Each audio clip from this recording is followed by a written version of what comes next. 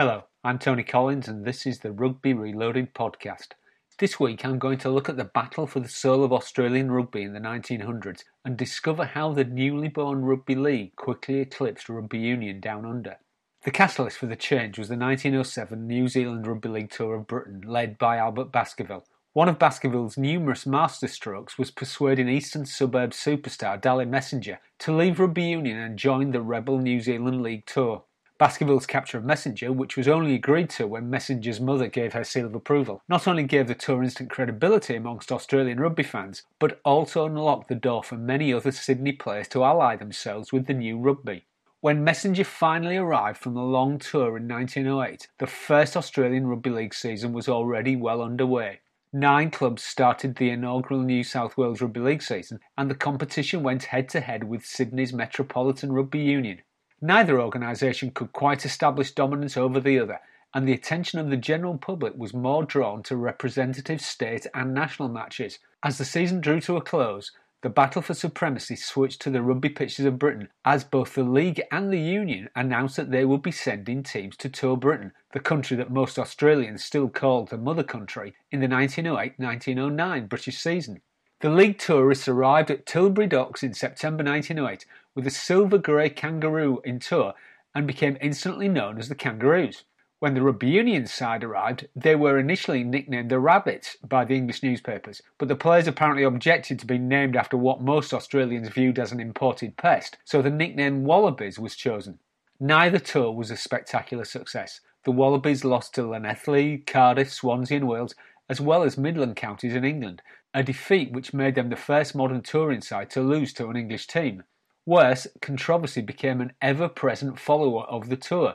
Accusations of professionalism, ungentlemanly tactics, and the constant reminder of Australian rugby's domestic problems thanks to the presence of the kangaroo tourists were never far from the surface. Scotland and Ireland even refused to play the Wallabies because they suspected the Aussies of the sin of veiled professionalism. It did not help their reputation with the snooty rugby union press that 3 Wallabies were sent off during the tour, including Sid Middleton in the prestigious match with Oxford University. Many in the British press thought that the Wallabies reflected the moral failings of the Australian nation itself. Scottish rugby writer Hamish Stewart even wrote that the Wallabies are sublimely unconscious of their delinquency and are sincerely surprised when accused of unfair practice. For their part, the Australians really were taken by surprise by their treatment. Australian Rugby Union was nothing if not fiercely loyal to Britain and the Empire, and the attacks on the team profoundly upset the Wallabies. The tour manager, James McMahon, complained that, as visitors to the mother country, as representatives of part of the British nation, the players could not understand and were certainly not prepared for such hostility as was shown to them by a section of the press. To cap it all, the tour made a loss of £1,500. It would be almost 40 years before another full Australian side would return to Britain.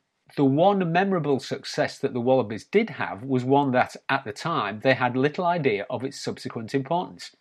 They won the Olympic gold medal for rugby by brushing aside Cornwall, the only other team in the tournament, 32 points to 3. The Cornish side represented Great Britain by virtue of being that year's English county champions. The Wallabies' entry into the tournament was probably in large part due to the enthusiasm of E.S. Marks, Olympic enthusiast and doyen of Australian amateur sports who had accompanied the Wallabies on tour. The match was played more or less to bare benches on a dark afternoon in a Scotch mist, reported the Times. The footballs were kept in a perpetual state of greasiness by their frequent finding of the swimming bath which ran along one of the touchlines. But on the Rugby League side, the Kangaroos were no more successful than their Union cousins, even with Dally Messenger making his second tour to Britain in 2 years. It did not help that the mill towns and mining communities of the industrial north of England, the heartland of Rugby League, were undergoing one of the worst industrial slumps in a generation. To make matters worse, explained the Yorkshire Post, rain, frost and fog have all united to make the financial success of the tour more questionable. The Kangaroos were also a victim of their own ambition. The tourists played 45 matches over 6 months, of which the Kangaroos won just 17, and the tour made a loss of £418. James Giltinan, the tour manager and promoter, found himself declared bankrupt when he returned home to Australia. Once the two sides were back home down under, the tide began to turn in favour of League. Despite the lack of success of the two touring sides, the fact that Australia could send two teams to tour Britain at the same time pointed to the extraordinary strength and popularity of the game down under. So, Bill Flegg, an influential official of Eastern Suburbs Rugby League Club, hatched a plot to have the Kangaroos and Wallabies play each other under Rugby League rules. The only problem was that the financial failure of the Kangaroo Tour meant that there was little money to attract the Wallaby players. So the New South Wales Rugby League approached Sydney businessman James Joynton Smith, whose interest in hotels, newspapers and racecourses made him the ideal candidate to underwrite the cost of signing the Wallabies. 14 Wallaby players, including captain Chris McKivitt, eventually signed up. In fact, as many pointed out at the time, this caused the Wallabies to split along class lines, the defectors to league all coming from working class occupations. When the two teams finally met each other, 18,000 people turned up to see what the Sydney press had labelled the match of the century. The crowd was not disappointed. The game flowed from end to end and the Wallabies coped admirably with the new rules, taking an 18-16 lead in with them at half-time. At 26-all with seconds remaining, it was the magical messenger who rescued the day for the Kangaroos, with a deft pass that allowed Newtown wigger Frank Cheadle to race through and score in the corner.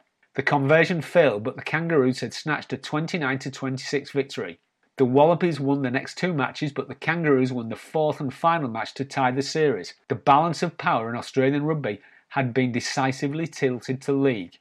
Over the course of the next two seasons, Rugby League began to pull away from Union.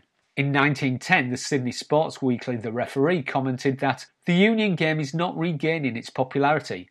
Matches which formerly attracted from 13,000 to 25,000 people now coax from 1,000 to 2,500. The schism has hit the old game hard. Some of the controllers of rugby union football may not yet be able to thoroughly realise this. Nevertheless, they are now facing a problem which in time may well swell from a small hill to a towering mountain. Not only were the crowds bigger at league games, but, importantly, Rugby League had an international dimension that Australian Rugby Union could not match. Regular tours to and from Britain gave League a profile and a meaning for the vast majority of Australians who still thought of themselves as British. In 1910, Jim Lomas led the first Northern Union tour down under, attracting large and enthusiastic crowds wherever they played. The following year, the New Zealand League team toured Australia, and in 1911 the Kangaroos returned to Britain, led by the former Wallaby Chris McKivitt. This time the Kangaroos were successful on and off the field, winning 28 of their 35 matches, but, most importantly, taking the Rugby League Ashes back home with them. Financially, the tour was so profitable, in contrast to that first tour, that each player took back a bonus of £178 each. So by the time that Harold Wagstaff's 1914 British Lions reached Australia in May 1914, Rugby League was a major football code of Australia's most populous states, New South Wales and Queensland. And, just as in England and New Zealand, it had come to represent not simply a different way of playing rugby, important as that was to those who played and watched it with a passion. It also represented a different view of life from the majority of the people who led the Union game. The manager of the 1914 Lions, John Houghton, reflected this when he told the Sydney newspaper that the tourists wanted to propagate their game of rugby league football because they believed it was the people's game. This was even more apparent in Australia than in Britain, where the links between League and the Labour movement were deep going.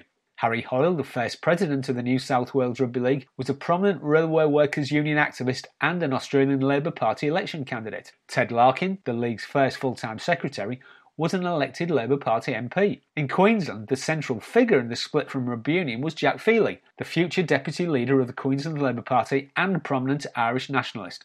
In Rugby League, such men found a game in their own image. Uniquely for sports teams at the time, the British tourists were always captained and led by working class men like Lomas and Wagstaff, manual workers from the industrial heartlands of Britain, just as the Australian players and spectators were.